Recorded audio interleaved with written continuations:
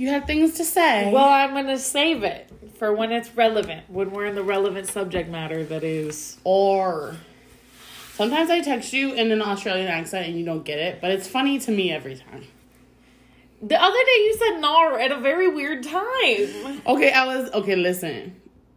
You're just not funny like me, so it's fine. But I said something and you were like, your answer was, I don't know. And so I was like cracking up because I was like, I don't know. So I was just mimicking back to you and you were like, huh? I think it's funny how they say, don't know. Darn, nar. Because don't. Darn. There's that one podcast I listen to just because I mimic their accents the whole time. I don't actually listen to a single thing they say. That feels... Well, they're white. Right. Like... It feels problematic, but also do you, I'm giving them listens. I'm giving them interactions. I started a new podcast today. Anything interesting? Yeah, it was Katya and Trixie's podcast, which I've been waiting for them to have their own podcast for a while. Is it new? No, but like last time I looked for them was like a long time ago, because I go through phases where like I really just don't fuck with podcasts, but I feel like since we've started our own, I've really gotten into podcasts, and I've also realized how many podcasts there are. Like I have stats on it. I assumed because I wasn't listening to podcasts that no one was making them or listening to them. There are so many podcasts. It's like books. Like everybody has a podcast and everybody wrote a book. Exactly. Which makes us not special. I have stats on why we're special. Trust me. Because I'm not great at praising myself, but when it fits the statistics, then I can give myself. And you tied it into weddings? But today's our 10th episode extravaganza. It is our 10th episode extravaganza. I came prepared with nothing about having 10 episodes. Well, I knew that you were more prepared than me about that anyway. Okay. So, hi friends, I'm Maya. Hi, I'm Angela. And this is the 10th episode extravaganza. Of Nicheties. In case you don't know where you are, get orientated. Yeah, I actually forgot where I am, which is why I didn't say the name of our pod. It's like, we've done it 10 times, and yet I forget just the key elements. And this is my favorite murder. Like... And this is fill in your favorite pod here. Welcome back to Law & Order SVU. Welcome back to Guys We Fucked. Ice-T's here today. Welcome back to Guys We Fucked. All of a sudden, I'm a lesbian. Ew. Who would have thunk? It's gals we fucked. Exactly. So, I kind of want to talk about why we're excited that it's our 10th episode. And then a brief segue of what pods mean to us. Yeah. Or why we like pods. Yeah. Or if we don't, you know what I mean? This is true. I feel like I'm about to get outed, but so let's really get it going. Yeah. So I'm Maya. I'm a fat black femme lesbian. My pronouns are she and her. And I identify as a podcast fanatic. Like I listen to at least 20 hours of podcasts a week. Like minimum. I've always listened, at least since I started listening to podcasts, maybe in 2015 or 16. Listen to more podcasts than music. It's just, I love it so much. My favorite story about you listening to podcasts is when you flipped your car 2 times, like end over end. And then you were like, I used the timing in my podcast to figure out how long I was passed out. Yeah. Like I went back to the part I remember, which Yeah. I think is... That's us for you. Right, like in retrospect, that's very funny, but it's like very much scary, but very funny. So when that was February 2019, I was driving back from Chicago because I had gone on vacation in February, and it was the middle of a snowstorm. So there had already been all these issues, blah, blah, blah. I'm driving from Chicago to Dubuque. It's like 2.5, 3 hours. And about an hour away from home, I just hit a patch of black ice. And I was like, my family was to be like, you were probably texting. But I know I wasn't texting because I remember exactly what the podcast was talking about, or I did. And yeah, I hit black ice, swerve, went across the center line into the ditch. It like shot me up into the air and I went end over end twice. Ugh. And landed like wheels on the ground. And so...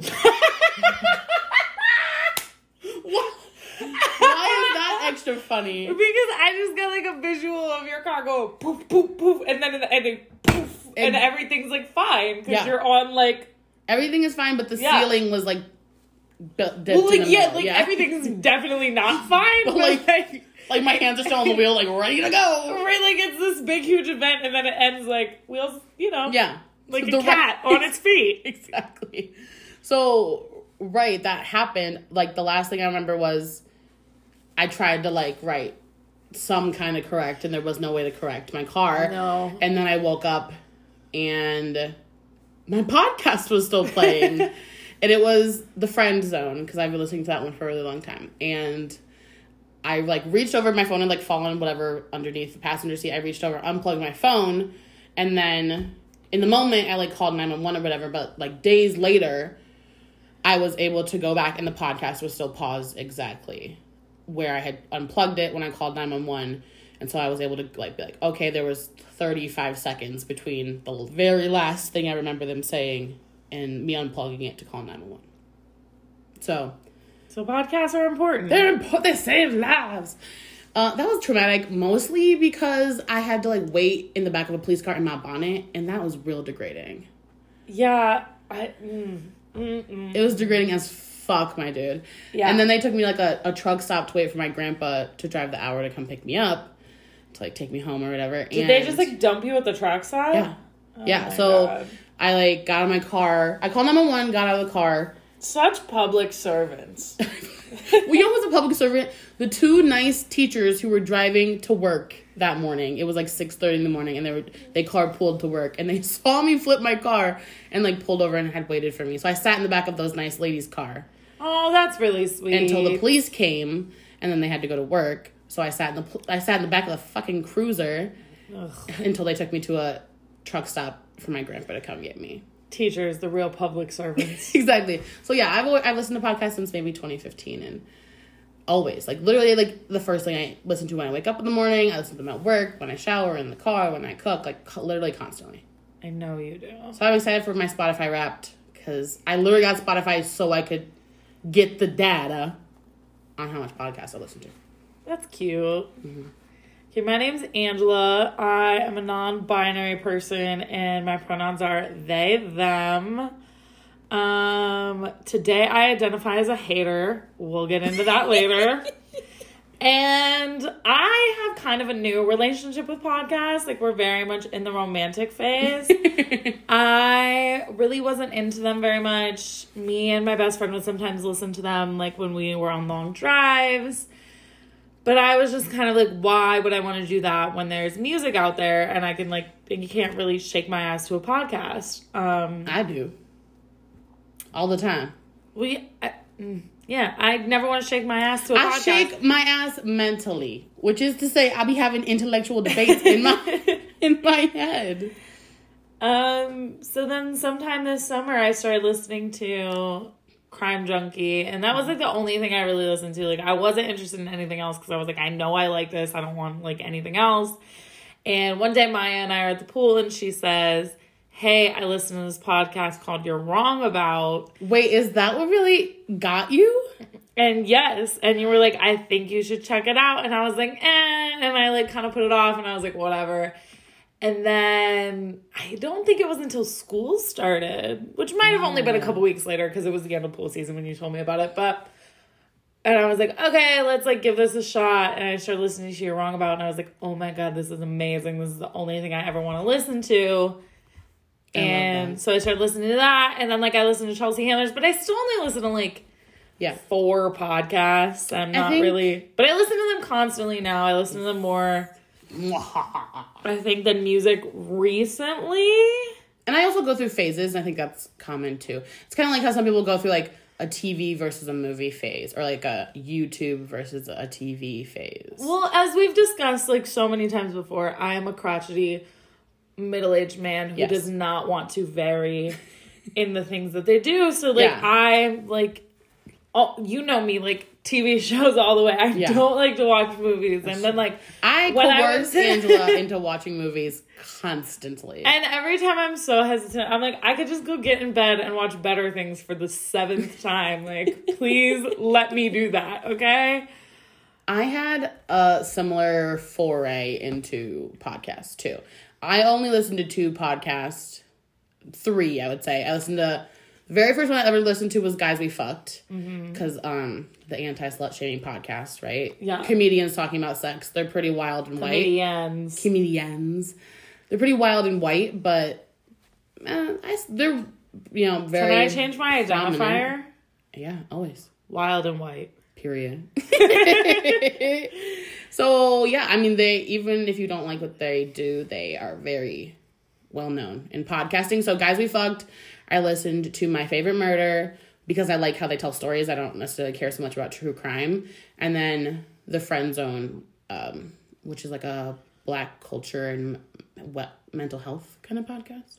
So, I only listened to Guys We Fucked for a solid 2 years. Yeah. And then there was a year where I listened to, like, those 3. Yeah. And then I think I kind of realized, like, my favorite comedians have podcasts and, like, all these. Yeah. So, and I also am surprised that, like, I got you with that rec because I recommend podcasts constantly. Yeah, but it was You're Wrong About. Yeah, and, like, it's a good one. I just immediately was like, I'm in love with these 2 people. I never want this to end. Mm-hmm. They're pretty amazing. I just sit there and learn about shit I didn't even know I cared about, and then I don't care about. Like, when it's over, I don't give a shit. But then you just have that little file in your brain with that information. Yeah, so that I can, actually some motherfuckers. And that's all we want. Exactly. So I'm glad that I turned you on a podcast. I'm excited to see how that grows, especially as and now we're making a podcast. So, like, anytime you hit me with, like, oh, these people are making a podcast, or, like, here's a new one, I'm like, all right, I'm gonna check it out. Mm-hmm. I can't promise I'll love it, but I will say I'm subscribed to probably over 100 podcasts. I listen to like 20 regularly. Like I keep up with about 20 podcasts. God damn. See, I have like 5 that I listen to regularly and some that I'm like kind of about that I'll go back to. Yeah. But like if I ever need to look at like a real niche topic or like something that I just want to fuck around about but I don't want to like Google it. Mm-hmm. I'll just, like, type it into my Spotify search, which is... Yeah. So I've listened to a lot of random episodes of podcasts. That's cool. I haven't done so much of that because I get really connected to the hosts and the way they... You know what I mean? I listened to one about a engineering failure where the hosts were miserable, but, like, I was really interested in the subject of, like, the engineering failure and how, like... all the things that had to go wrong for this bridge to fall on all these people. Oh, yeah. We've got to find you, like, more You're Wrong Abouts, right? These interesting niche topics, but, like, not with, like, the miserable drivel of, like, we're just straight academics. White men? Yeah, we're just, like, academics who are tired of putting things on ResearchGate. Like, where they don't have, like, the personality or the whatever. Yeah. The charisma, the chutzpah. I'm just... Chutzpah. Okay. Okay, you... are a fan of Jewish culture. I thought you would appreciate that. I am a fan of Jewish culture. I've never heard it come out of your mouth, but... I be knowing. Not much. I saw that one Jewish movie that one time. I watched The Nanny. My friend Elizabeth is Jewish. She be telling me some stuff. I be watching her Instagram stories. Hey, Elizabeth. Hey, girl. So, let's talk a little bit about podcasting. So... something when we first started that I told Angela, I had seen the statistic that said the majority of podcasts don't get to episode 10. I saw an interesting statistic recently that I wanted to bring to your attention. Please do. Supposedly it takes more water to wash dishes by hand than it does to run your dishwasher more often. I believe that. Really? I was surprised. Mm-hmm. It might be like my... not maternal mom, you know what I mean, who was like, why would you rinse a dish when we own a dishwasher? She would be like, if the dish comes out... no, you have to rinse it before you put it in there. I agree that too. Well, then, if you're gonna rinse it in, you know what I mean, it adds to the, is it actually the amount of water being used if you're gonna rinse it? Because she is someone who's like, don't rinse it, put it in the dishwasher. If it comes out dirty, put it in the dishwasher for another cycle, essentially. Like, she... I think if given the option and it wasn't like a crock pot, you know what I mean, would just stick everything in the dishwasher. I think like a nice rinse is different than like I put it in the sink, leave the water on, I'm like scratching it up, like hand washing it, you know? Yeah. Mm-hmm. Yeah, that is interesting. I don't know. I'm a big fan of the dishwasher, but I do rinse all how my dishes. I was raised was you put that hoe in the dishwasher damn near clean. Oh, okay. There's really barely even a reason for the dishwasher. However, yeah, put it in there clean. I think... And so I have to fight that tendency now as an adult. I'm like, it can be a little bit dirty. Yeah. I also put, like, everything in the dishwasher that can go in there. Like, if it's not a cast iron pan, it's going in the fucking dishwasher. Well, yeah, and you know me, I use the dishwasher as storage, so... Angela... One day I came home, and I had, like, made cookies or something the night before, and I had left the house in a rush, so the baking sheet was still on the stove. Like, not normal, not, like, out of the norm, like, not a big deal. I get home, and I opened up the dishwasher, and the baking sheet was in the dishwasher. So I just was like, okay, thanks, whatever for moving it. But I was like, I don't usually put them in the dishwasher. I'll just wait until I have time to wash them by hand because I don't know why. I don't know if that's actually based on any fact that you shouldn't. No, it's not. You should put put your pans in the dishwasher. Right. It's not a big deal. My brain says don't put pots and pans in the dishwasher. And I think that's why, like, the statistic of, like, hand washing was interesting to me because we hand wash all our pans. Pots and pans, and I was like, should we throw them hoes in the dishwasher? So, we haven't gotten to the kicker. So, I open up the dishwasher. And I'm like, oh, thanks for doing that, Angela. But, like, I just usually wash with my hand. Literally not deep. It was not beef at all. Then Angela goes, oh, yeah, I also usually do that. I was tired of looking at it, so I put it in the dishwasher. But I didn't want to wash it. I wasn't ready. It's the way that, like, Angela's brain thinks of things that I truly, like, you could have been like, here's $1,000 million if you can think of something like that creative, another way to do it, and I would never have gotten to that. Like the way I organize the dishes. We have orange and pink plates, and I every other one them. Like, when I empty the dishwasher, it's like, orange, pink, orange, pink, orange, pink. And I picked that shit up and put it in the cabinet and closed the cabinet. Exactly. And Maya saw me reorganizing them one day after she had, like, emptied the dishwasher. She was like, you do that? And I was like, you don't? But obviously I knew she didn't, I guess. Because every day you're like, oh my God. It goes pink, pink, orange, orange, pink, pink. That's not how it goes. It's not. But you know what? I guess for now I'm trying to work on it. There's nothing wrong with it. I know, but we are fine. We are, but, like, me and my bestie had a conversation recently where it's like we have to let some things go because, like, cleanliness is not godliness, and, like, true. Sometimes our expectations are a little bit unreasonable for other people. Yeah, fair enough. Yeah, that makes sense, especially because you very much value cleaning both, like, as a task and in the way you live. Yeah. And not everyone values it to the same extent that you do, or in the same way. No, and that's why I'm usually willing to, like, do all the things that I want cleaned in any space, because I'm like, listen, I get it, this is my thing. Because if you were like, Maya, lint roll the cupboards, I would be like, politely go to fucking hell. Right. Politely go to hell. Whereas that's something that I require, and I do wipe down our cupboards all the fucking time because they're white and they get gross. I'm cracking. How do we get to dishwashers? I don't know. You got a fun fact. Statistics. Okay, go back to your statistics. Okay, so statistics about podcasts. So, I was doing a little bit of research. There's a lot of statistics about, like, podcast listeners, but we don't give a fuck about y'all. This is about us. This is our 10th episode spectacular. Like, we don't want to hear shit from you. This is our endeavor. Y'all are just along for the ride. So, some general things.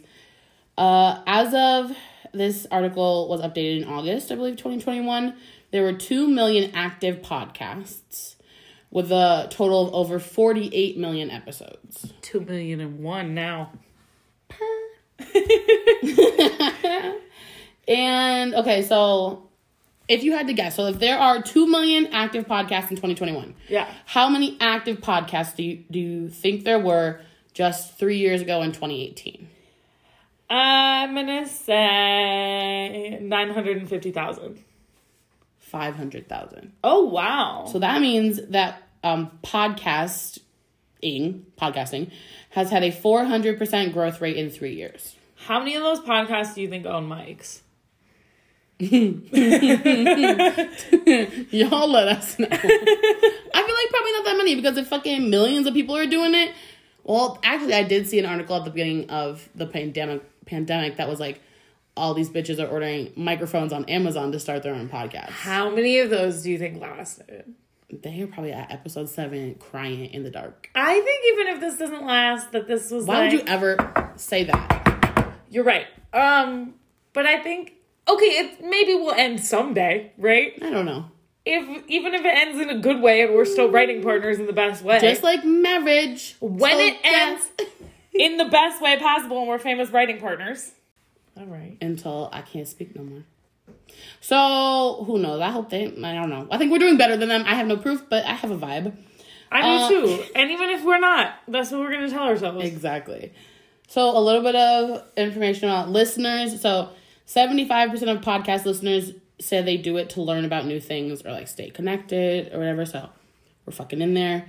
Like swimwear. 35% of people who say they don't listen to podcasts say that that's because they don't know where to find them. Oh, really? So I think that is interesting as well because if you own an iPhone, there's literally a little purple app that says what to do with that. That's true. And most people have somewhere they listen to music in I would say the major places where you can find music, you can also find podcasts. I guess that's fine, but you have to like actively look for them. Like when I was on Spotify listening to nothing but music a year ago, like not once was a podcast recommended to me. I would have had to like go to genres, go to podcasts, and then like. So I feel that's true. And I feel like in this like or in this day and age, people just want things to slap them in the face. Well, wasn't it? I feel like maybe that, but also maybe people just like didn't really know what it was, so they didn't feel inclined to click on it. Because I know that if I'm also a loser and I listen to like comedy albums, whatever. So I'll type in someone's name into my Spotify search, and like instead of clicking on the genre, it'll be like, here's a music that Kelly Clarkson has made. Here's 3 podcasts Kelly Clarkson has been on. You know what I mean? And then I think that's kind of how I also started finding it. Huh, that's interesting. I feel like that's not what comes up immediately when I search an artist. Maybe none of my artists have been on podcasts. And I think it also, it depends on who you're looking up and stuff. I look up comedians too because I listen to their albums. Right, which makes more sense that it would be popping up as. Yeah. And then also just like within podcasters talking about other podcasters. Yeah. And that kind of stuff. So it gets deep. Okay. What else do we have? It's a lot of shit about downloads. I could not give less fucks about downloads. I agree. Like, it's not download us, but anybody else, we don't care. Downloads apparently are important for, like, making money, but it takes forever to make money on a podcast, and I'm also not doing this to make money, clearly. So I'm truly not stressed about downloads until someone's trying to sponsor us, and when they do that, I'm writing that motherfucking contract. Because y'all not pulling the wool over these eyes. I know. I would trust you to write the contract. You're the reason I read our lease. Because you read it. They be bamboozling us. So lots of stuff about downloads, but this is the statistic that kind of we started this podcast with, was that 64% of podcasts do not have more than 10 episodes. But not us, bitches. We're in that 36%. Yeah. So that's pretty exciting. That's super exciting. This segue. Yeah. Clean segue. Because I didn't take my ADD meds today, and then I did a lot of podcast work at my place of work. Who are we kidding? If you're my employer and you made it through me talking about like my sexual escapades, like maybe I deserve to get fired. So last week you mentioned someone in high school told you that they gave a girl E. coli from anal to vaginal sex. Yes! What did you find out about that? I told you in the pod, I told you nor. And I was like, I actually don't fucking know if that's true. So that doing anal sex into vaginal sex cannot necessarily give you E. coli in the way that like eating Chipotle would give you E. coli because you're not ingesting it, but it is likely to give you a UTI. Okay. So it's just a bacteria. Right. But it could be E. coli bacteria. Right. So, I mean, for like the understanding that a high schooler has, knowing the high school sex education we got, they were not wrong. Right. And so I apologize for my error. Yeah. You know? Figure it out. Next time you want to speak on STDs, don't. Check with the fucking pro sitting right across from him. I don't even have a UTI, so leave me alone. Anymore? Leave me alone. What's it been? 6 hours, bitch? Ew. Since you ate a cranberry? Ew. It's okay. It happens to the best of us. I mean, not me. Others. I mean, not me because I'm an incel, but I didn't get a UTI because I was having wild I didn't say it fun because of wild sex, sex. but you do be having things that end in I. And that's okay. We all do. I cannot fucking stand you. That's my I today. Okay, well, about 2 podcasts ago, you were hecka proud. So I'm just, you know what I mean. Cool, so let's jump in. Welcome back to episode 10. We're glad you're here, essentially. And today, we're fucking talking about weddings. We're talking about weddings, and we've been talking about doing this episode since before we started our podcast. Since before there was even like a real concept of a podcast. Yeah, and by that we mean episode 3. Which is where the podcast starts. So, do you want to tell the pod kind of a brief overview of why we're talking about weddings today? Yeah, so Maya and I were in... Tracked. We were partaking in weddings at around the same time, at the exact same time, pretty much. Yeah. And we kept coming back to, oh my fucking God, why are these people asking so much of us? Who is letting them we can't keep letting them get away with this. We can't, like, truly, that line came up so many times. Like, we cannot keep letting married people get away with this because they're asking so much. And, like...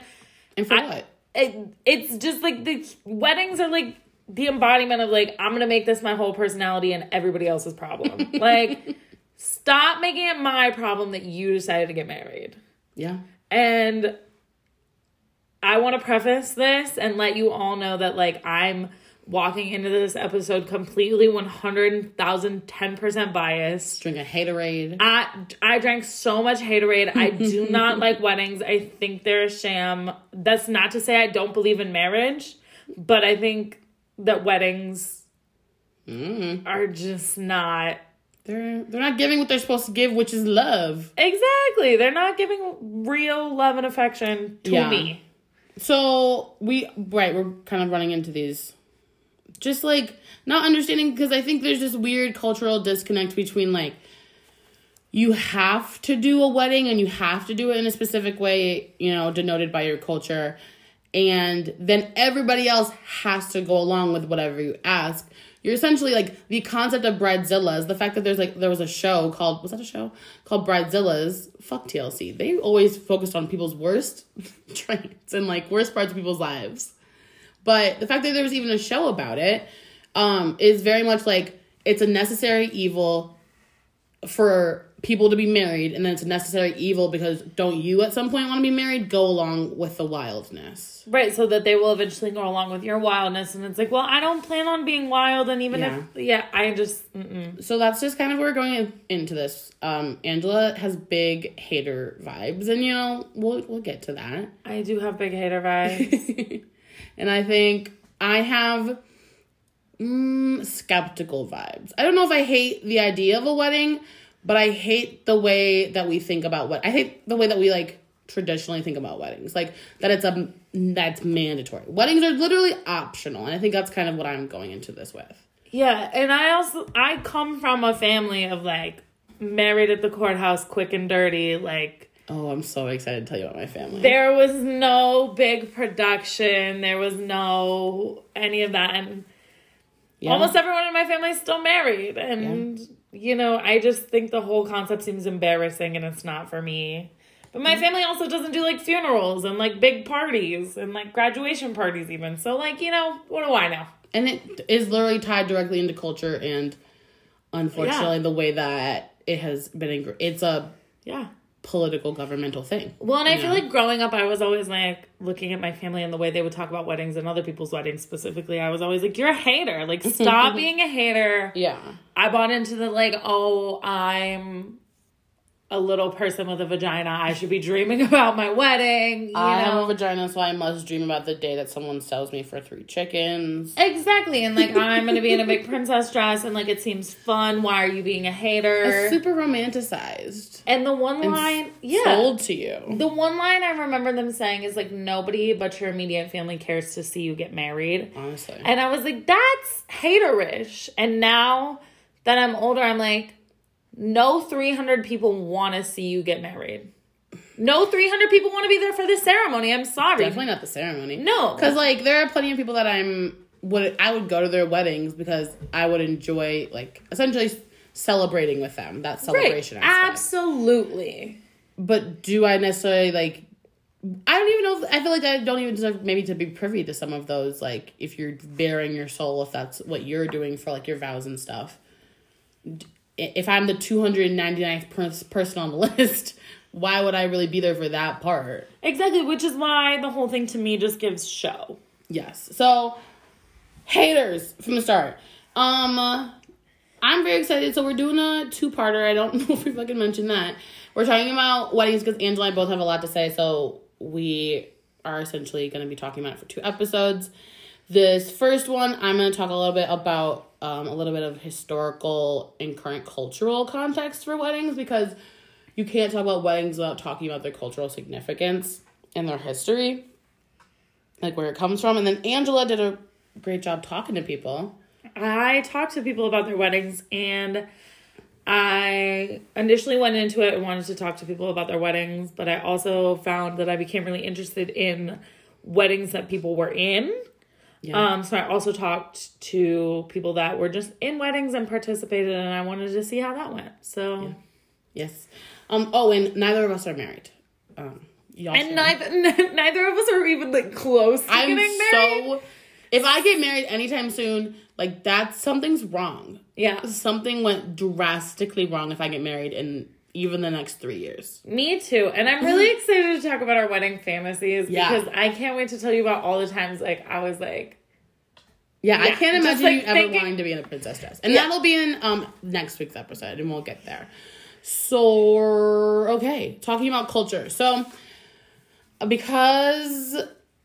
I'm going to do kind of a brief overview of different aspects of the world. There's obviously not enough time to do a deep dive into every culture's historical significance of every aspect of their, like, wedding traditions.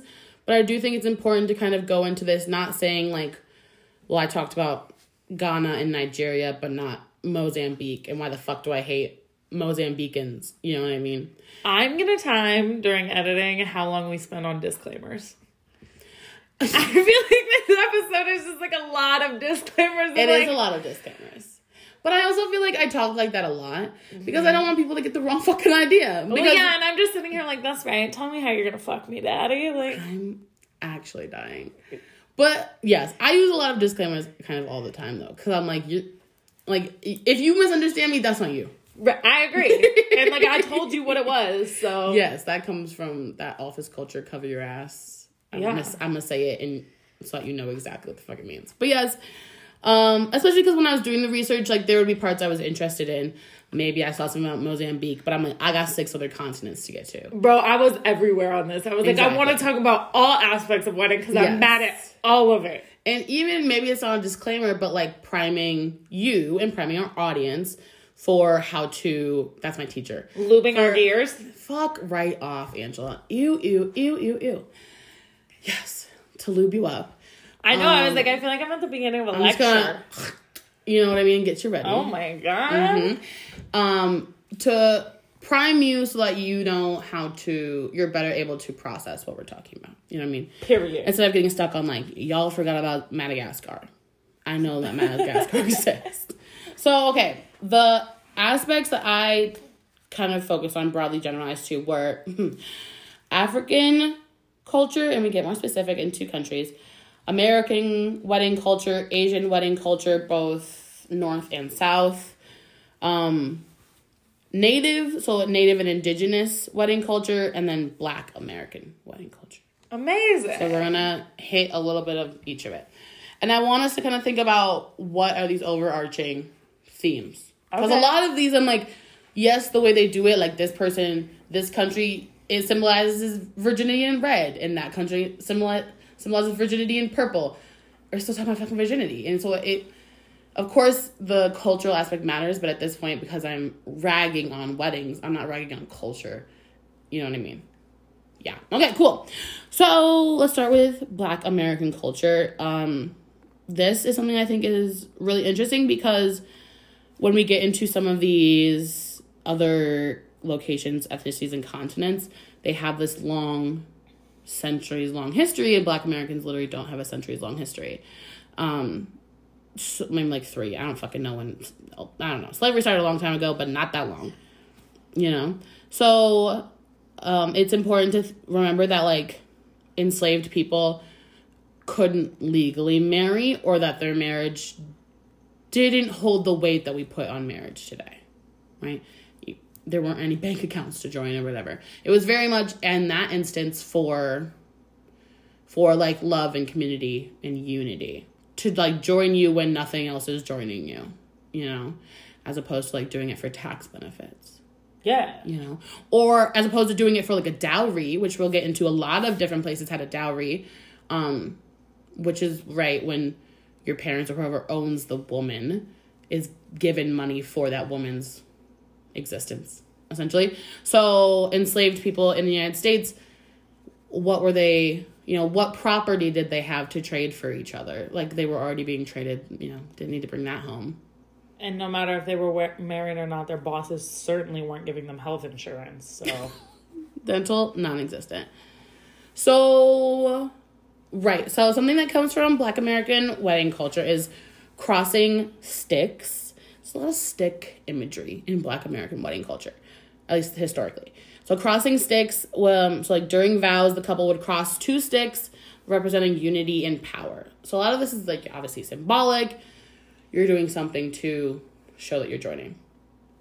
That can also be tied to jumping the broom. Do you know what jumping the broom is? You and I talked about this. Yes. And I think the extent of our conversation was it was something that Black Americans did because they didn't have like a threshold to cross. Is that what I'm... So that's kind of how I learned it, is that like instead of like carrying your bride across the threshold of a house, you jump the broom. But when I looked into it, there really is zero reasoning. No one has any idea. Cool. Some people say it came from like specific countries in Africa. Some people say it came from Europeans and then was brought by colonizers and imposed on enslaved people.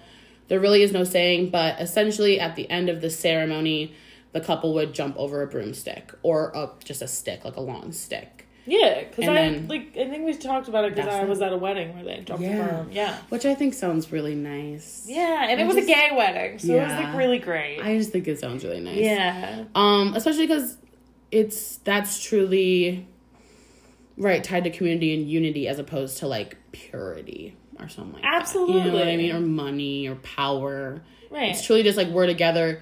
So another common thing I found that so there's till death do us part, I think is what we all associate with weddings.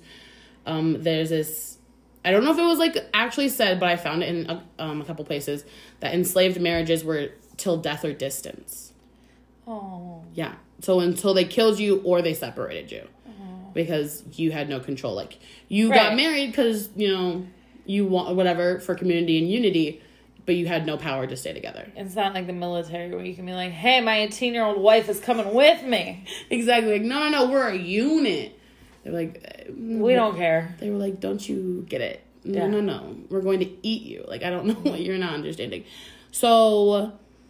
yes. And then when we get kind of into more modern day Black American culture of weddings, I'm going to include like the Divine Nine, obviously, in historically Black fraternities and sororities, and like strolling, and then like even if your fraternity brothers or sorority sisters aren't in your wedding party, like if they all dress in your colors or whatever, it's just like, it's so nice to see. There was this Delta. Is that why your dad picked blue? Mm-hmm. My parents' wedding colors were royal blue and white. And I never really questioned it until maybe like a year or two ago. And I asked my mom, like, my mom... Really? As soon as you told me your parents' wedding colors, I was like, oh, that was for Ernest. I, like, literally had never thought about it. And then I was like, my mom doesn't even like blue like that. And I asked her, and she was like, that was all your dad. It's 100% for his fraternity. Yeah. My dad's a Sigma. That's my frat. And, so even in ways like that where he wasn't even necessarily super active in his frat at that time, honoring the ways that we still have community. Yeah. So, yes, and there was this, and that's really beautiful. I know, it makes me happy. There was this, Delta who I went to college with who got married. She got married on the same day that, Bowling Green, where I went to college, their homecoming was this year. And so I was looking at people's homecoming stories, like, I was just, like, not seeing the usual suspects. And then I, like, keep looking through Instagram stories. And then I just see every Delta I've ever met, like, decked out in red, strolling and shaking their ass behind the bride, like, the bride strolling in her wedding dress. And I was just like, That's made my heart really beautiful. Mm-hmm. It made me happy. Yeah. So, yeah, so that's a little bit of, you know, Black American I don't culture. hate all wedding things. I love a real show of community and culture. Right, and there are probably plenty of parts that were for show. Exactly. There Right. are probably plenty of parts of that wedding that sucked. Yes. Okay, so moving to African wedding culture. I went to my first African wedding. My cousin got married to a Ghanaian woman just like a month or two ago. And so they had a traditional Ghanaian wedding, which we'll talk about. She did Angela's interview questions. I'm not sure if you saw, but she said that she did the Ghanaian wedding for my white family. She did not give a fuck about wanting a Ghanaian wedding. Okay, I think you used the words like traditional or something in there. Yes. And I didn't know which Oh, wedding. okay. I still was confused about which wedding we were referring to, and I Yes. thought you meant the white wedding was for your family. No. So yeah, I think I was like typing while we were on the phone. Yeah. So apologies. But yeah, so she didn't necessarily want a Ghanaian wedding, but wanted to connect my white side of the family to her family, extended wise, which is why she had a Ghanaian wedding. Which Amazing. I was like, you did it for them? You did it for them? That was like, that's so nice. Cause for why? I'm like, but cause for Midwestern, like, never really been exposed to much culture at all, and now they're like in traditional Ghanaian garb, surrounded by 400 Africans. But I think that's amazing. It was very nice. I had an amazing time. I'm glad she did it, but yeah, I don't ever want to do shit for anybody ever. So to me, I was like, that's huge. Yeah, but I don't even know that necessarily it was like for them in like a you'll enjoy this way. It was like I'm showing you who I am. Right. Like bringing someone into your life. Yeah, like I'm coming into your family. I want you to know who I am through and through. This is how I can do that. That makes sense. Yeah, that's true. You know? Thank you for reframing that. Absolutely. Because Yeah, you just really have some haterade goggles on it. Well, I love those. Well, I'm also like, do things for my family. Have you ever thought they for no? But also she's married to a different part of my family, so I can't even shit on them like that. So some interesting things that I would like to know, that's where we start the theme of doing things for your family. Okay. Yeah. So some interesting things that I saw at that wedding and that I saw in my research were like the knocking on the door, which is a Ghanaian thing called traditionally kokuko. Anyway, I'm trying. That was, done with the utmost respect.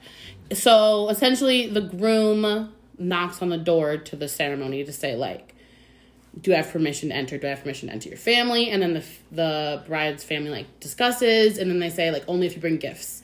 So he comes up with gifts. And my cousin, Sarah, she's technically my cousin-in-law. She married my cousin, but I talked to her more than him. So my cousin Sarah's was very cute. They had, like, suitcases, and all the groomsmen brought in suitcases, and then her family had to say, this is too many gifts. It was really nice.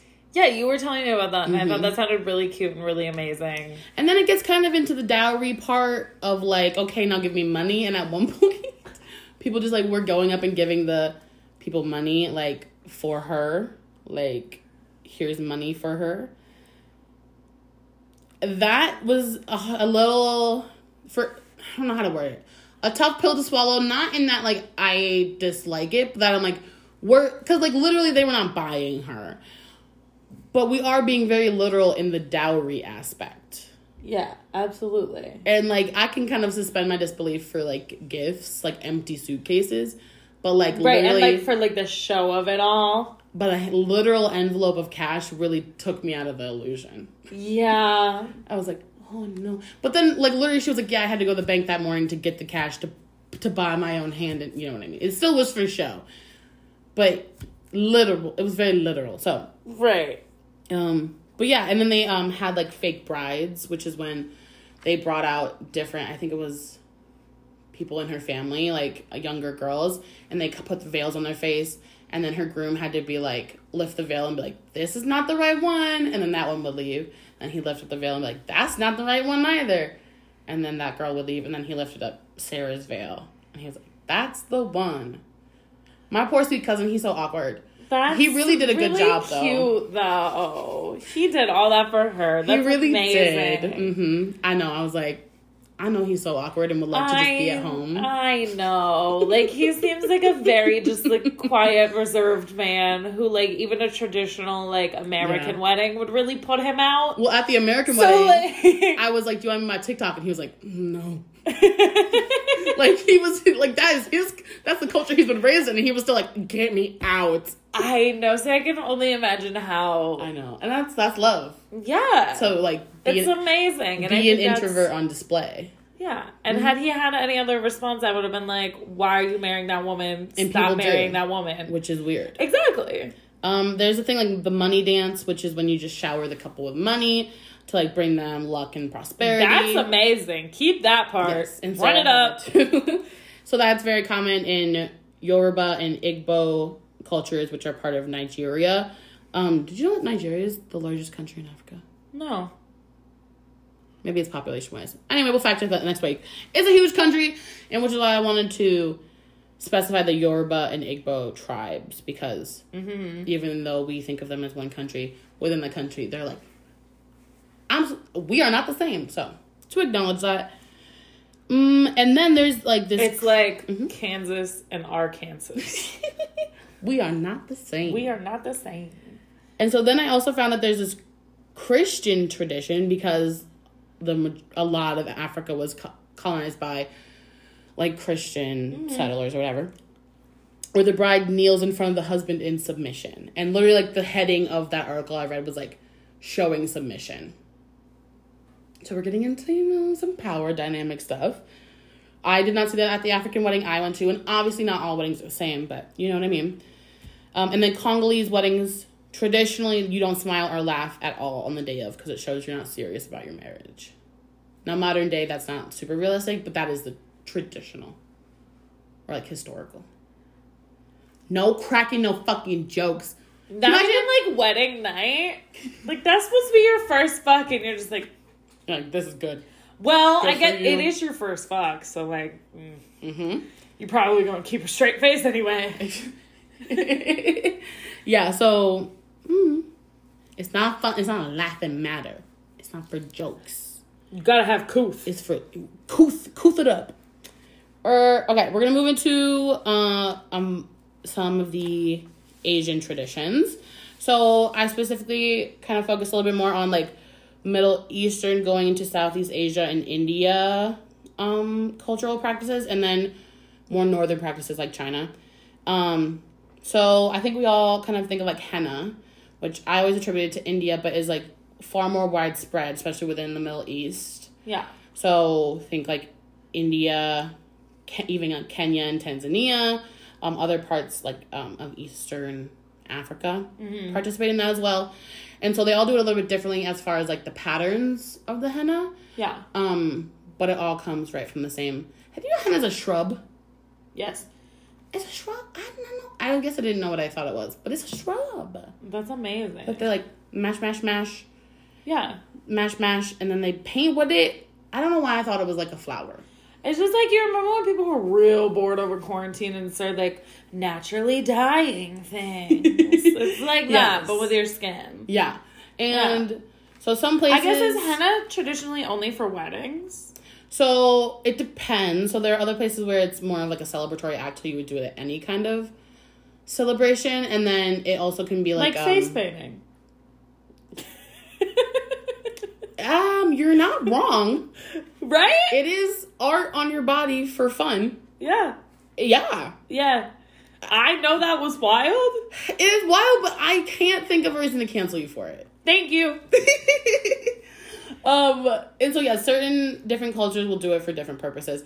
And then there's also that if it's your culture, you're more likely to wear it as, like, an accessory. Like, if you were part of that culture and you were like, it's a Thursday, I want to do a cute, whatever, henna on one hand, you can just do that. Yeah. So, yeah, and so it also can be expanded. There was a place I talked about Yemen Jewish bridal henna, which I was like, there are Jews in Yemen that do henna? Like, that's just, like, 3 words I would have never put in the same sentence. So, isn't Yemen in the Middle East? Yeah, it's like below Saudi Arabia. Maya, isn't that where like Judaism and all the religions? I guess that's a little phobic of me for thinking that the Jews are all white. But I just, maybe my head immediately went to like, there are no Jews there. But then I was like, I guess there are Jews there. Jesus was a Jew and he was brown. In So the church say. I work at, they have a black Jesus mural. If I'm ever going to see a Jesus, he better be brown. Yeah. Don't put your pasty Jesus in my face. Yeah. You can keep pasty Jesus. They have a black Jesus that's like painted by, it looks like children. I'm going to take a picture of it. That's so funny. It's pretty cool. So, Yemen Jewish bridal henna can take up to 5 days. So that is, that part of their culture, whereas, like, in more Indian or other similar areas in Southeast Asia, it is done, like, the day or a couple days before the wedding, and it just takes, like, half a day or whatever to do the hands and the feet. Okay. And it's not a whole And those process. are the primary parts of the body that you want to do. Yep, hands and feet. Yeah. And then it's not a whole process because other places do like a whole pampering thing, which I think is nice because that's like a bonding with the bride or whatever. It's more of like definitely like a ritual. Yes. Than like you need this done. Exactly. A ritual, it's like a Do bonding they get married ritual. barefoot? I don't know. I know that there are like some accessories I've seen from like Middle Eastern or maybe Indian culture where it's like is there a word? Showing that I don't know. Foot jewelry. Yeah. Yeah. I guess I just meant more like the bottom of the feet or like feet mostly open, no shoes so that you could see the henna. I would think it would be a sandal or just like barefoot with a foot jewelry. I don't think you'd probably put on an UGG. That'd probably where bride is bedazzled in the back and there are 3 bows. Like the bride with this, like her just gorgeous bridal sari. They didn't buy like a Betsy Johnson bridal collection shoe. They didn't go to Von Mar. Exactly. Yeah, so well, I don't know exactly what footwear they wear. That'd be interesting to know. Okay, so then we're gonna move to China within Asia, and what was wrong with that? Nothing. China's in my Asia. head, I almost just went China. It's like I don't know why. Pull out the pink Lamborghini. Just right to China. I like that because she rhymes China with China 5 times. It's hilarious. But like different Chinas. So in China, all their weddings are Nicki Minaj themed. They pledge allegiance to the flag. That was a joke, please. And I'm apologizing both to the Chinese and to... Don't apologize to Nicki Minaj. I was going to say, do they have a name? They have a name, right? Monsters. No, that's Lady Gaga. Barbs. Barbs. Don't apologize to the Barbs. What if they dox those Angela? She's married to a racist. That's rapist. actually so true. Yeah. No apologies for y'all. You're right, Angela. Thank you.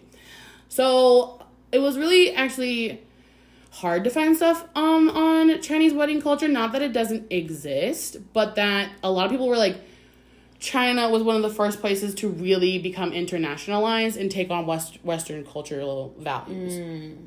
So a lot of things like the symbolism or the colors, like red symbolizing luck and joy and happiness, those things have carried over, but it's also very common to like exchange wedding rings, which is a Western thing. Right. As opposed to how it was done a long time ago before America pushed their ideals on everyone. I always think of America as east of China, so every time we say Western... You do? I do! Because, like, in my head, when I move over...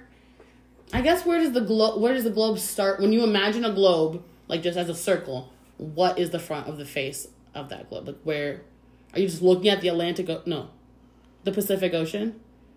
Like, when you picture a globe, it's just like but when I've turned it to look at China, at that point, America's... I guess in my head, I only ever turn it one way. So I'm turning it to the right, getting more west.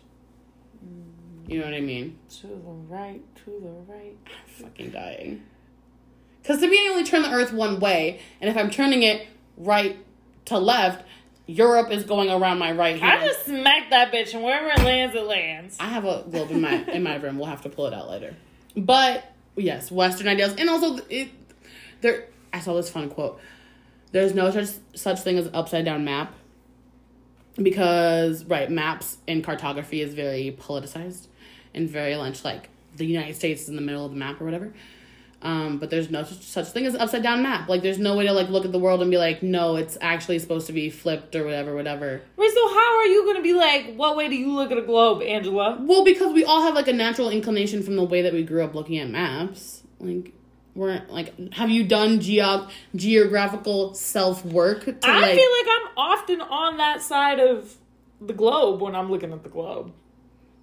Interesting. Like, looking at the Asian countries. You know how I feel about Latin America. Yeah, I'm like, we know where zoink, you're at. Yeah. Like, zoink Okay. to Latin That America, makes and then sense. it's western of Yeah. that. Yeah. So China. So a lot of it is blended with Western culture. I will say that a lot of it I read was tied to connecting ancestral lines. I'm going to work really hard to not reference Mulan. Really connected to ancestral lines and creating alliances between families. So connecting families as opposed to trading off bitches, you know? That's amazing. Mm-hmm. I thought that was so nice. That's so much nicer than, like, let me buy your bitch. Because she's worthless to you. Mm-hmm. But they're like, but together she can be worthless to both of us. And it's like, put her out in the yard, make her do some work. Why is she worthless? She could be worthless and making y'all money. Like, why do we have to ship her off? You know what I mean? So, as far as this, there was this nice quote I found by Amberly Chirola and Ellen Wang that is, quote, like China itself, Chinese weddings are a blend of Western influence and traditional customs. Many of these characteristics, such as the predominant use of red, are unique to Chinese ceremonies and may be mysterious to Westerners. But if you look deeper, you will find roots in traditional culture that go back for thousands of years. Okay. Especially because I feel like they do have such a well-documented and rich historical past where they are tied to these similar cultural practices that they've been doing for thousands of years. Whereas opposed to, like, Black Americans and even just all Americans, we don't have that deep of a cultural history to pull from. Right. You know what I mean? We've literally our cultural history is Bridezillas and Say Yes to the Dress. Literally. It was like Christopher Columbus, a shit ton of slavery, you know, and native genocide, TLC. Like, yeah. Because they were like, what are you not getting? So yeah, I thought that was really nice as well.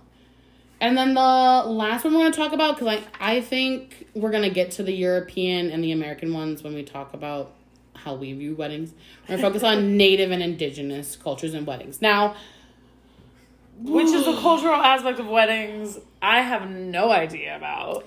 I'll say with all of this, it was honestly very, very hard to find information about the historical and cultural context. Because whenever I would Google things, it was like brides.com, prepareforyourwedding.com, planningwedding.com. Those were my favorite sources, and I have so many of them cited. Well, they would be like, for part 2. They'd be like, all the natives do it exactly this way because they're so native. And I'd be like, ew. Well, yeah, I also wasn't looking for deep, meaningful, historical. Like, who are you to say? A fucking Bridget writing for brides.com. Bridget, who wrote 5 articles on every fucking nationality's wedding cultures on the same day. Bridget, who goes ahead and tells their significant other, I'm part native. Literally. And it's like, okay, Bridget. So I had to dig, but I did find some reputable, written by native sources. And so I'm only going to speak about the culture tied to a specific tribe, and this is within North American Native culture. Okay. Especially because at this point they're so spread out, and that, you know, giant genocide, obviously. We can't, obviously, they're not a monolith, and even if we tried, we couldn't, because we killed them all. So, yeah. To start, there was a history between markedly Sioux and Cherokee tribes of arranged marriages. This could have been more widespread, but these are the 2 I'm focusing on. It was that same thing as a dowry of like giving gifts, whatever those looks like. They called it the bride price, and that would be like food and blankets, clothing, and then horses. Are some of the things I found. So your dowry is whatever is applicable at the time to your culture and your land, and that would go to the bride's parents. So similar, we're seeing some themes. Who can make the decision to accept or reject, which, you know, is giving holes to me. You know what I mean? In holes, the reason why Shia LaBeouf is cursed is because I should not be talking about Shia LaBeouf when talking about natives, but stay with me. You should rarely be talking about Shia LaBeouf. It's less about him, more about the mastery of He's holes. an abuser, and I am here to remind you about every abuser ever. Thank you, because I don't necessarily think I knew that or remembered that. So, didn't he abuse? Let's focus on the book of holes. That, right, he was like, I want to marry your daughter, and they were like, get a fat pig, and he was like, I don't have a fat pig, and then that's the crux of the movie. Anyway, that's how we got here. So, dowries, it's fine. So, okay, chastity. Do you know what chastity is? No. So, like pureness, Doesn't like crudity, yeah. clenched legs. I always think of like chastity belt. Like, can't fuck. Yeah. Not fucking. Stay young. Stay like. Stay I always young. think of like a baby. Stay pure. Not like a baby, but a young child. They're pure. Stay unfucked. So, this source, which was AmericanNativeArts.com, said that Sioux girls and women, well, they didn't say women, but I'm not going to keep calling them girls, were taught that chastity before marriage was like the greatest virtue. And that losing that chastity and virtue would prevent them from being worthy of praying to the Great Spirit, which is like their supreme being, life force. Yeah. You know, the concept of life force. So chastity, and if you're not chaste, Ooh, God's not looking at you. I didn't like that. Be chaste. So same thing, we're getting back into that purity culture. They talked a little bit about courtship. I thought this was really nice. In Sioux culture, if the girl was trying to court a specific man who was of marrying age, whatever the fuck that is, she would stand outside her family's teepee under close supervision and wrapped in a blanket, and then she would wait for him to walk by, and she would open her blanket. Like a flasher!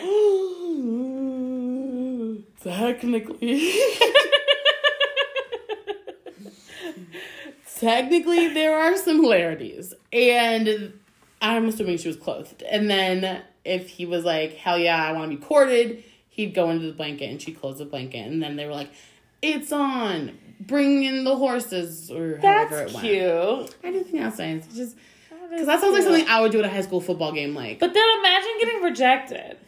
And you just gotta like tie up your blanket and go back in the teepee. Then like, you're naked and cold under there. I don't think they were naked under there. Maybe that's why they're not flashes, because I don't think they were naked. Because they're chaste, and their parents were right one teepee away. I don't know that being naked means being unchaste. That's true. Maybe I'm tying nudity to sexuality. I don't have to. Yeah. Think about it. Things to think about. So, blanket courtship. Adorable. And then different tribes also had things tied to different times of the year. So, the Hopis would do things on like tied with sunrise. So, if the courtship started on this day, it had to start on like during the sunrise of that, and then it had to end exactly 2 weeks later at sunset. Like, or sometimes it was by the season. So, like spring equinox, which is fall equinox, or whatever. It's like a cycle. Yeah. I thought that was nice too, kind of tying it into nature, which I hadn't necessarily seen in such a literal way. Yeah, I think that's My nice. research. Yeah. So we'll get into the stupid white people shit, because that's the shit I feel like I can really critique and not have to, watch what I say, because why be nice to a colonizer? Why be nice to a white person? And also, I think that white wedding culture has gotten so removed from the idea of culture that it's just like a lot of the things I looked up like American wedding culture just to see some statistics. So much of it was like, a lot of weddings have an arch. It makes for a great photo op. Yeah. So it wasn't like there wasn't any. The one thing I thought of was there is a lot of, and I always thought it was, como se dice, gay. I always thought it was stupid because, okay, so like you were talking about African American culture with the sticks. Yeah. It made me think of like when people pour like different color sand into the jar. I think that's so cringy. It's so cringy and bad, but like, I feel like there's is always symbolism not sometimes like cringy and bad? There's always some form of a symbolism. Right, whereas like the African American symbolism was nice because they didn't really have much to go off of. Yes. The sand is silly. It's the sand or the mixing of candles or the tying of ropes. The candles. I forgot about the candles. The tying of ropes, the I don't know, licking of a wall. Like, it just doesn't make sense to me. It does make sense. It's chuggy to me.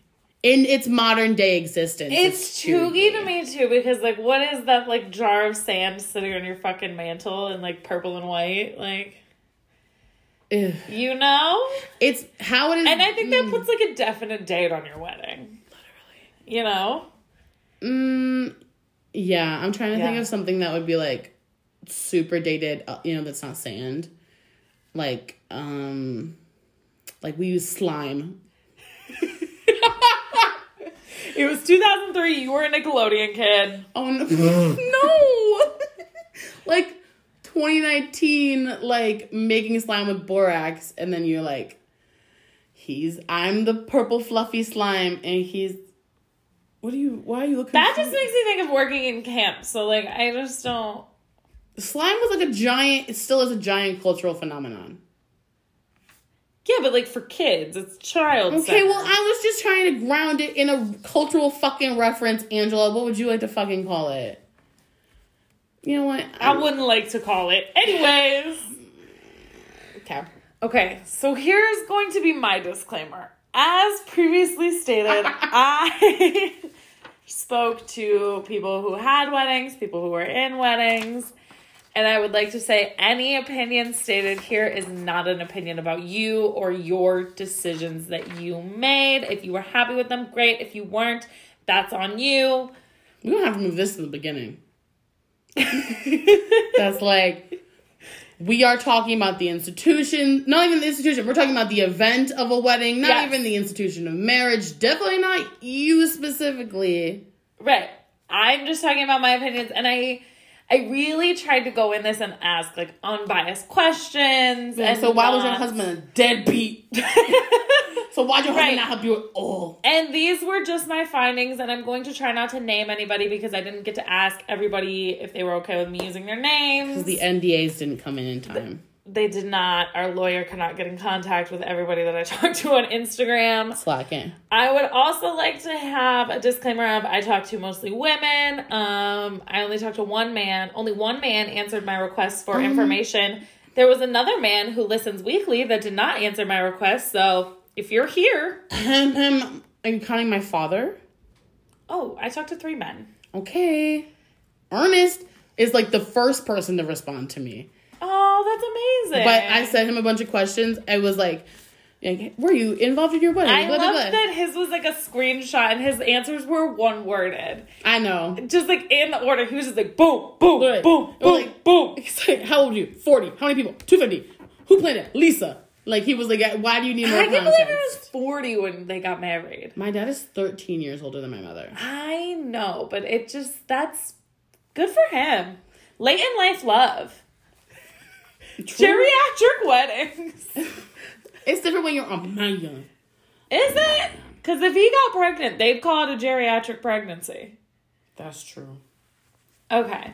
I think my dad doesn't know how to find podcasts. He'd, have some words for me. Okay. So we're going to start with people who are in weddings, and I'm just going to kind of do an overview of my takeaways.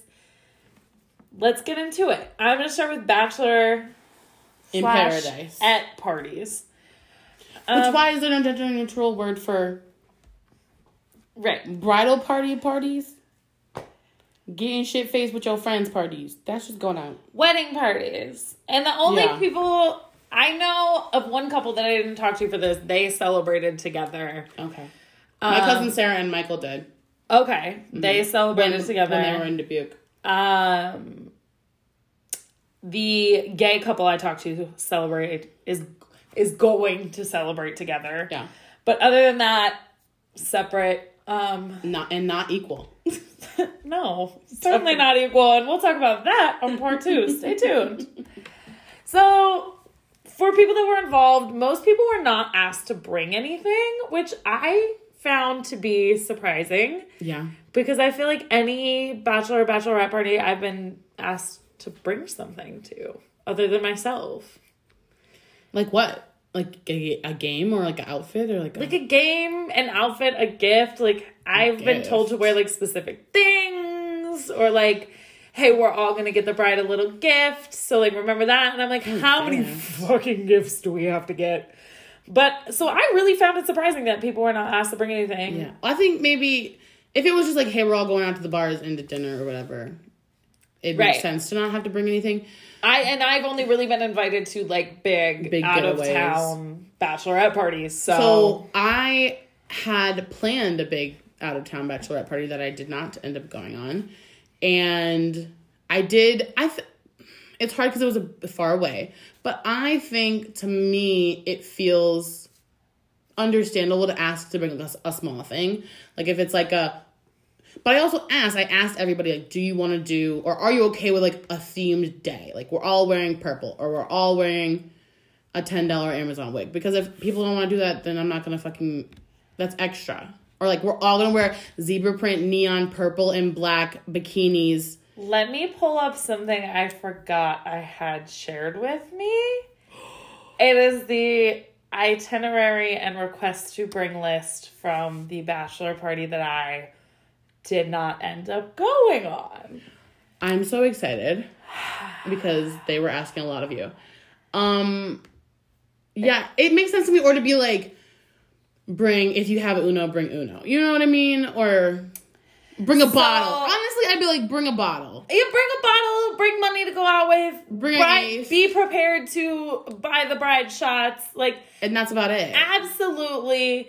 For sure. Not 5 different outfits. One thing I remember specifically was on this bridal or bachelorette party, we were all asked to buy something off of an Amazon wish list. A wish list? Which, like, the idea was kind of cute or whatever. It was all, like, things to keep us safe, like drink covers. But then it was also, like, penis straws and shit. And it was like, why am I supplying the party? Are you taking me somewhere where you think I'm going to get roofied? Right. Primero.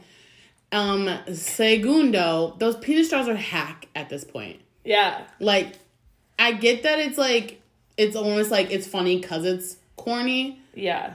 But also, I don't want to spend my money on it. Like, maybe, like, so when I was planning... No, and it's like, that's important to you as a bride, supply it. Exactly. When I was planning, as the maid of honor, I was like, yeah, I'm going to get the corny shit. I was going to pay for that out of my own pocket because... Yeah. I was planning it, and I thought it was a fun thing. And the maid of honor who planned this bachelorette party that I'm going to use as the example, the bachelorette party I didn't go on, I'm still really close to her to this day, and she had already done and paid for so much and done so much labor for that I think this was just her lifeline of like, please, dear God, someone else pay for something. Yeah. I cannot do it, which I think is fair enough. And I do not blame her for asking other people to pitch in on the purchase. Yeah. But it still was too much of an ask. Well, you know? Right. The bride put the maid of honor in such a position that the maid of honor was then having to ask others to do these things that she found herself to even be unreasonable. Yeah, and this is... So who is at fault? The people who told the bride that she had to do all day. This in, like, the height of, like, bring this certain outfit was all in, like... The outfit thing is new. It's weird. Okay, bring a cowboy hat or boots for a glam cowgirl theme. On a plane? Bring a pink swimsuit and a white cover-up for rooftop pool. Bring an all-black outfit, semi-formal. Bring an outfit to work out in. Work? For stripper pole class. This is also, like, if it's also a far away trip, now I gotta check a bag. You want me to bring cowboy boots and a cowboy hat in my carry-on along with my 8 other outfits that aren't even outfits I intended on bringing? Yeah. That's insanity. So when I was trying to plan the bachelorette I was a part of, I sent out a Google survey that was like, here are some things we could do. Would you be interested? Because I'm not in the business of dragging bitches where they don't want to go and make them do shit they don't want to do. That feels silly to me. Yeah. You know what I mean? But I also got a lot of like, I don't care, we'll just do whatever. Which I'm like, you have a say because you're literally spending $1,000 to go on this and like trip. I'm asking you what you want to do. If I didn't care, I wouldn't ask. So And the idea, bring fishnets. Bring a butterfly net. Do not forget the frozen tofu firm only.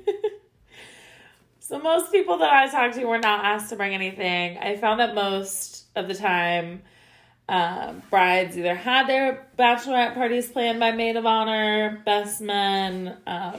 Best men. Those were most of the people who did the planning of the bachelorette parties. Most people kept it fairly local, Iowa, Illinois, Wisconsin area, which I think is great and fantastic and amazing. Most people kept it to like one night, even in a hotel, like you all come to this town, whatever. I thought that was standard. I agree. One bride I talked to, though, she went to Nashville for her bachelorette party, but she also said, I did the bulk of the planning because I did not feel comfortable expecting anyone to plan all of my events. Engagement party, bridal shower, bachelorette party. I just wasn't comfortable with that. I felt like that was asking a lot. And I was like, and good for you, because that is asking a lot. Because you don't have to have 6 events, but if you do want to have 6 events, then you want to have that. Exactly. You don't need to make it everyone else's problem. Your best friend and your godmother do not want to plan 8 fucking events for you. No, and then it's become so many events, right? Even if it was just the one, it might be... It's a lot to ask, but, like, it might be a reasonable ask. Yeah. To do it once. Yeah.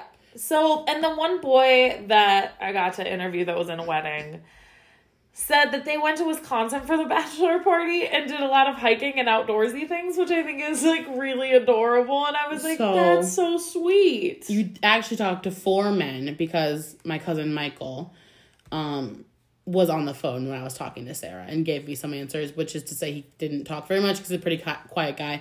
But same thing, when he had his, like, they live in Minnesota, his local bachelor party, because they also had 2 bachelor parties and bachelorette parties. I think, what did he say they went? They went to, like, an escape room in Topgolf. Oh, yes, I did see that. Yeah. Which I think that's, like, adorable, right? And that's... what I was truly under the assumption that, like, bachelor parties were, because those are the kind of men that I, like, associate with, if I associate with men at all. But we'll get into, that is truly not how all bachelors spend their bachelor parties. And I didn't know that people were still doing, like, the trashy hangover bachelor party. Well, I feel like those are the 2, I feel like I envisioned those 2, but not the, like, destination bachelorette party. Because to me, it was like, get drunk at the bars or go do something fun and local or whatever. Yeah. Not fly across the world. You know what I mean? Exactly. Even like a cute town that we all live near or like that's in the middle, even if it's like an hour or 2 drive. Like, absolutely. Mm-hmm. So another thing that I was really curious to ask people who had been in weddings, how much did you spend to, quote, be a part of the couple's big day, end quote? Participate in the consummation of their everlasting and eternal love flame. That's what I hear every time someone says, like, be a part of my big day. I'm like, you can eat a dick. So someone said their total cost $600 for the one wedding. Someone else also said $600. Someone said in all the weddings they had been with, about $300 to $600. Yeah. Because you have to remember that includes bridal shower gift, wedding gift, travel expenses. Even I feel like if they get married in your town, like, you don't want to drive drunk. You will, like, usually there's a hotel involved somewhere or like an Uber. Mm-hmm. Then if you're in the wedding, dress, tux, bachelor, bachelorette, party favors, drinks, travel, whatever that entails, because as we recently established, that can be literally anything. Makeup, hair, nails, jewelry, shoes, absolutely, undergarments. 8 outfits for the fucking bachelor trip. I think, so it's weird, because in my head, you said that, and I was like, yeah, it seems standard. Like, in my head, I was like, yeah, 200 to 500 is standard. It's a shit ton of fucking money. That's a fuck ton of money. For something that I'm doing because I love you. That is a whole one of my paychecks. And then you're not even saying if they did, like, a destination trip. That is 2 weeks of work. If you want me to catch a flight, so what? Catch a ride to the airport, pay for airport food, catch a flight, check a bag for my fucking cowboy boots, get an Airbnb, pay. Yeah, that's like, I was looking at, before I backed out of that bachelorette trip, probably like 2,000 Oh, on yeah. the whole for all of it. Oh, yeah. And it was like a super dramatic time pulling out of that bachelorette trip, but I do think it saved our friendship. I really do. I thought it was amazing that you pulled out. I also pulled out of a bachelorette trip at about the same time, and I just simply could not afford it and was not It's a huge ask. willing to spend that money for someone whose friendship I did not value that much. And furthermore, for something that I knew was going to be kind of a Bridezilla event, and to spend time with people I didn't love that much. Like, I do have a friend that's getting married next year, and I will be in her wedding, and whatever she is asking of me within reason, I'm pretty much willing to do, because I really value our friendship, and I think that she's an amazing person. Now, I also know that she's really considerate of what other people can and cannot do. That's my question, right? Is like, say you're this bride who's like budgeting that each of your wedding party people or whoever you have involved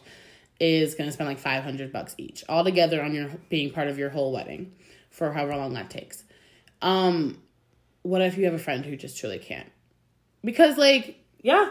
there are, I would say, the bulk of the people who like don't just have disposable income to spend on a $250 dress and a $100 wedding gift and $100 in drinks, you know, when you go out. Like, people don't have that kind of money. And what do you, and then you're putting your friend in that position to be like, I don't have the fucking money. And then what do? Do you kick them out of your wedding?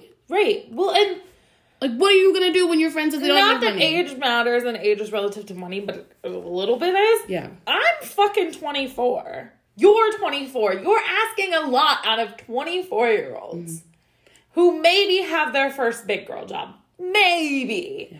And it just, and then I'll take it one step further. What the fuck do I get out of it?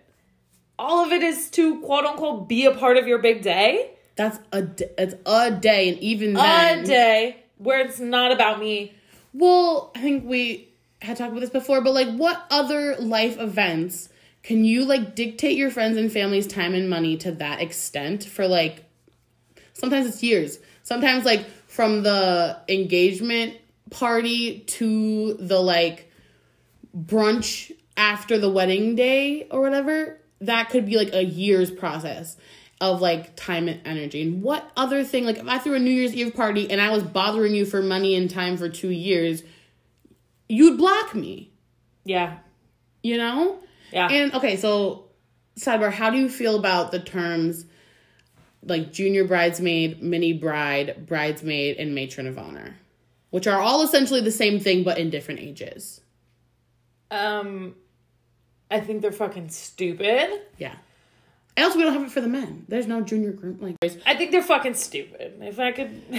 It is silly, and I didn't realize there were so many names until we started this. I didn't either. Yeah. Okay.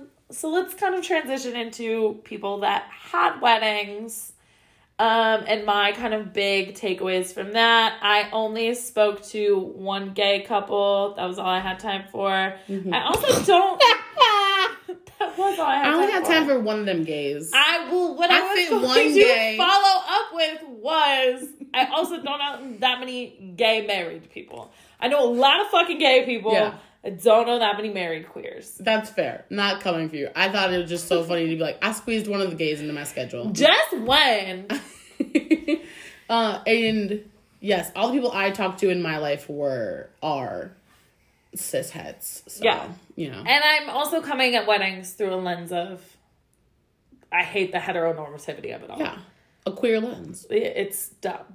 So, how much involvement did you want from your groom/spouse was an interesting question for me.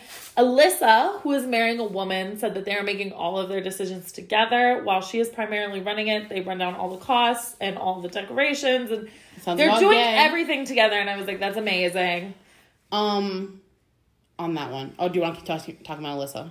No. So, when I talked to Sarah and Michael and asked them that question, it was funny because Sarah said she was like, Sarah's a little bit more outgoing and more planning, and whereas Michael's a little bit more like introverted, right? And so she was like, no, I didn't want him very involved, like, because I knew exactly what I wanted, which makes sense if you've been groomed essentially your whole life to like idealize this wedding. Of course, you know exactly what you fucking want. So she's like, I didn't want much involvement. Like, where I asked him to help, he helped. Right? So I was like, okay, that makes sense. And then I asked him, because I was on speaker, I was like, did you want to be more involved or whatever? And he was like, no, I was fine with not being involved at all. But the funny thing he said was, if he had known that everyone was going to look at him when she said he didn't help at all, and like he was a deadbeat husband, he would have gladly helped. Because now that they're married, people are like, she's like, I did everything, because she did, but she's like, I did everything, and then it kind of makes him feel like, you know, it's a little bit like, okay, well, because you wanted to, but it has that feeling of like, you're a deadbeat husband or whatever. Right, which is something, so a few different brides said that they were glad that their groom did not have many opinions and that's what they wanted. Mm-hmm. But that was often followed by, I wish I had more support when making phone calls, doing bookings, writing out invitations, that kind of thing. And I think that if we exclude people from the plans, we exclude people from planning. If we say, I don't really need your opinion, that kind of immediately excuses them from any follow-up. Yeah. And so it kind of is giving to me like learned helplessness, whether it's like intentional or not. Yeah. Because they're able to say like, well, whatever makes you happy and only you know what makes you happy, so you have to do it. You see what I'm saying? Which is not necessarily what happens all the time. Like, I don't think that's what Michael was trying to say. But still, like, you didn't have the foresight to think that, like, your wife was going to say, I did do it all, and that was true, and just, you know. Like, and, right, that he, like, would have been glad to have done it because, but not necessarily realizing, right. But, like, I don't think he's a monster for not doing it, but I also think it's really weird to say, like, oh, had I known that people were going to look at me sideways, it's like, well, yeah, you let her plan it all. You did it by yourself. Yeah. She did it by herself. I will say it's interesting. I did get, from Sarah and Michael, my cousins, and then I got a couple other people I talked to, both the bride and the groom are the two people involved in the wedding. The only people I've talked to, though, that were, I messaged them separately were my parents. Yeah. So everyone else, like Sarah and Michael, I talked to them at the same time. Right. My parents, though, I texted separately. And so I just kind of was thinking about that. My dad says my mom planned most of the wedding. He had very little involvement, but he would like to have done more. Which he said in text, Lisa, very little more.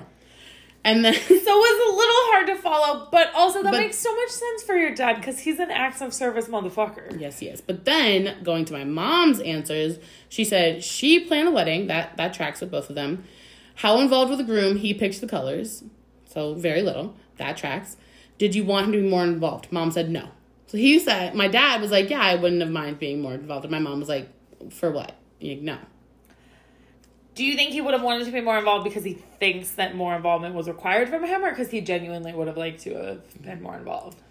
That's interesting. I think knowing my dad, it might have been that, like, right, he genuinely might have, like, actually wanted to be a part of it. But also then it's kind of like, as a man who's never really had a serious conversation about what that really entails, in that kind of way that women always get, you might think you want to be more involved until you've made 50 phone calls in one day. And you realize answers. The work that entails. Right, so involved, what, in the same little ways you were involved before? Right, like in the same little, like, what's the color, what's the cake? Because even that is still, like, going from 10% of the involvement to 15% is nowhere near 50-50. No. You know? Exactly. It mostly seemed like men cared about what they wore.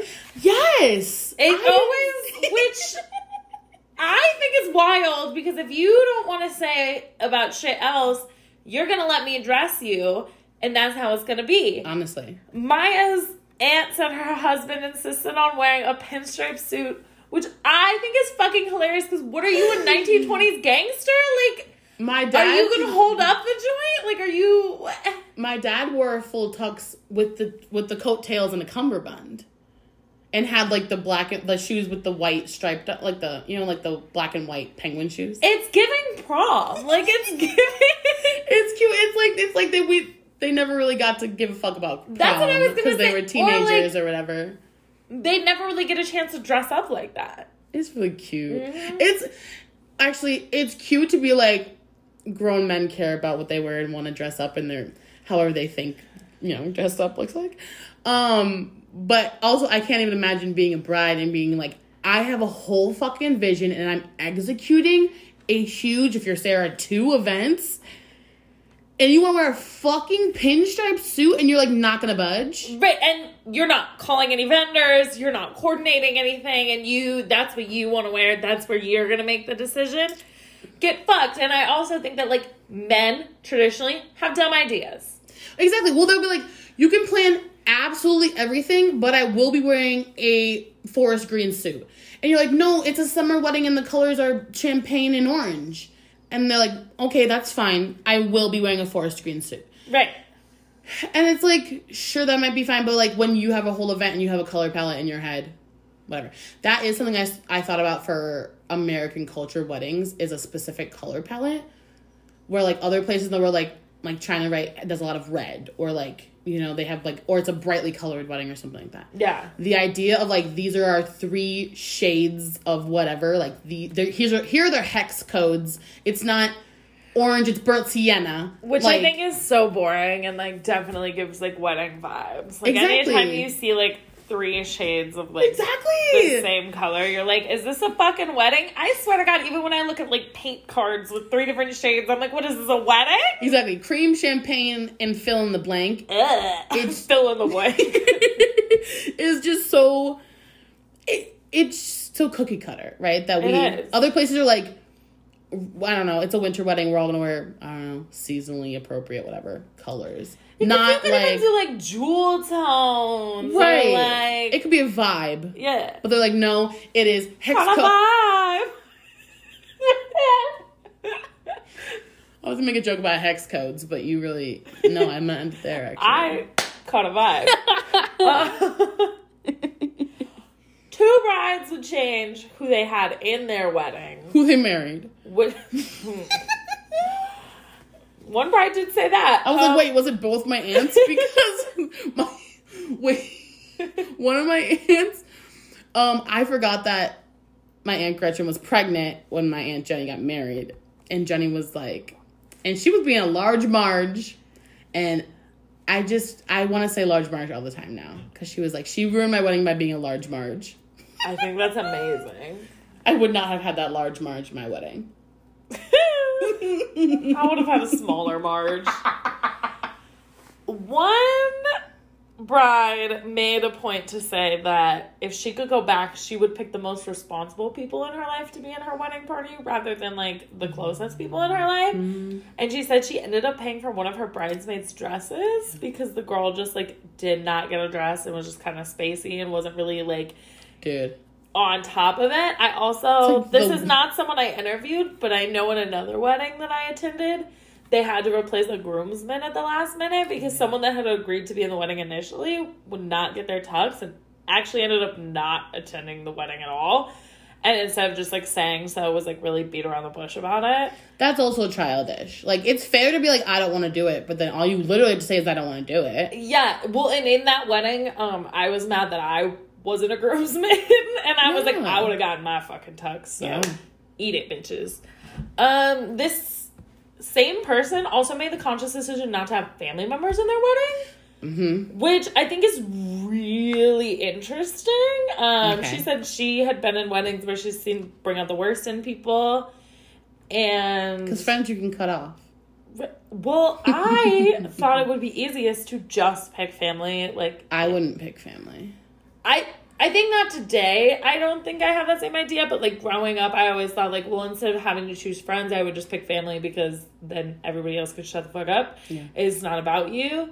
I now no longer want to have a big wedding where there's even a wedding party, so it's irrelevant. Yeah. But I think it's really interesting to not pick family. I think especially in like sibling dynamics, especially with, unfortunately, like, I don't want to say this, but like sisters and like where the attention is going. Well, my mom and her sister were co-maid of honors. For their third sister. I think it was Jenny and my mom were. That's just a way to get 2 people to do a lot of work. They already were as their fucking sister. Yeah, I do think it's interesting. I don't think family has to be in a wedding party. I can understand why not. Yeah. Like, if you have a more responsible relationship with your friends and your family, that makes sense. Yeah. But, yeah, in part 2, we'll get into how I've reimagined what I would want my wedding party to look like. And then, surprisingly, there were pretty mixed reviews about changing things. 2 people said they would change everything about their wedding. One person said they wish they would have eloped, which I thought was really interesting. Sarah and Michael said that, too. And they're all like, I was happy with my wedding. I wish I would have eloped. And I'm just like, yeah. Were you then happy? And like a lot of people were like, no, I didn't do my wedding for my family. But actually, here's all the ways I planned around my family. But if I had done it for me, I wouldn't have done it. I know. And I'm like, huh. Yeah. 2 people said they wouldn't change anything, which I think is really beautiful. I talked to someone who truly just enjoyed her wedding day and said she would do it over and over again. And I was like, that's amazing. She used to write a book. So I think... She was a podcast. Well, exactly. Like, I think the takeaway from this is that, like, the big white wedding is not for everyone, but for those, like, 2 people that loved it, wanted their big white wedding, got their big white wedding, had their party, had fun, and it was amazing. Like, yes, keep doing it, but we've, like, made this prescription for everyone. That's the only thing you can do. Yeah, I found that from talking to my aunts, too, was, like, Jenny said a lot, it's just what you did. Exactly. It's just what you did. There was truly, or my grandparents planned a lot of it, and it's what they did. So, like, there was no questioning what they did, because they had more experience or whatever. Yeah. It's really interesting to me. Mm-hmm. And it all ties back to, like, that whole family aspect. Finally, I want to finish on this note. One person said to me that a little bit before their wedding, they weren't sure if they still wanted to get married, but it felt as though they couldn't back out because of the money and time that their family had spent.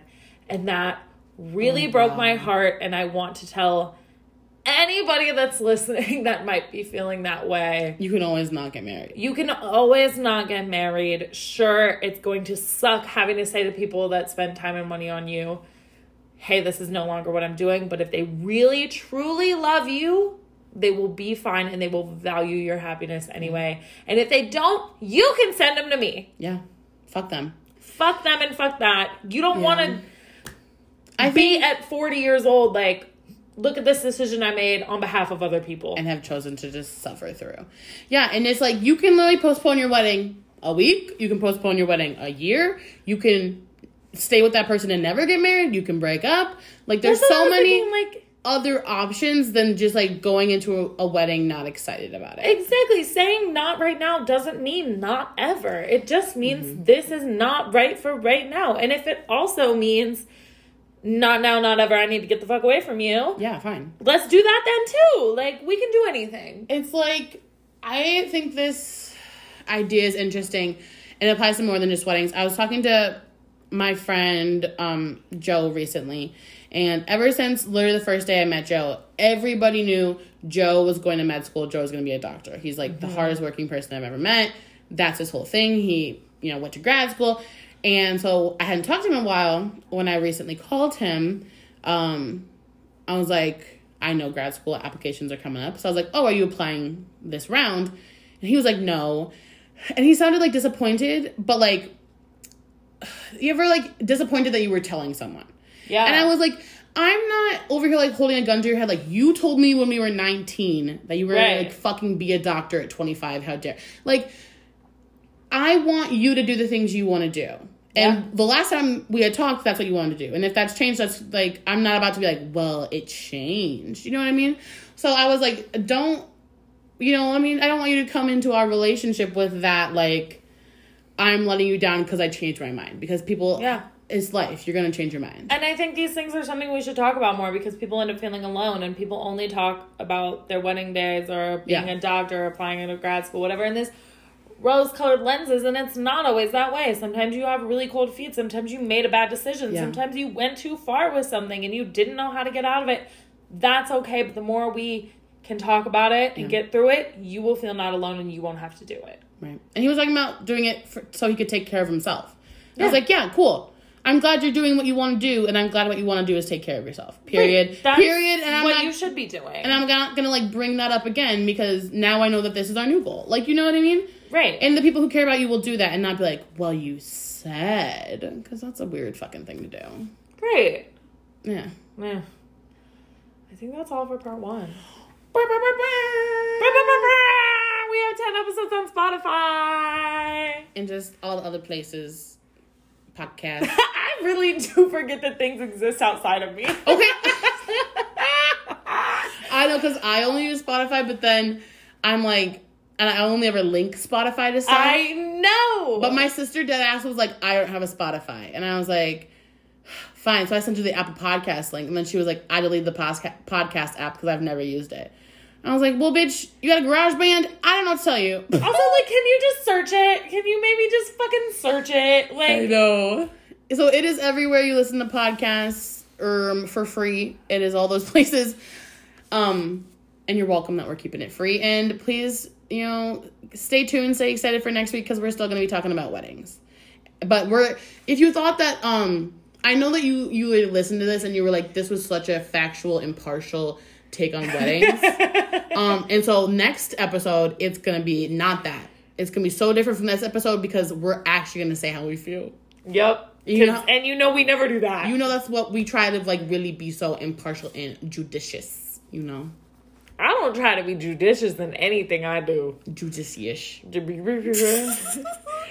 Okay, we still got another podcast to record tonight. So make sure to like, follow, subscribe, and download the podcast wherever you listen to podcasts.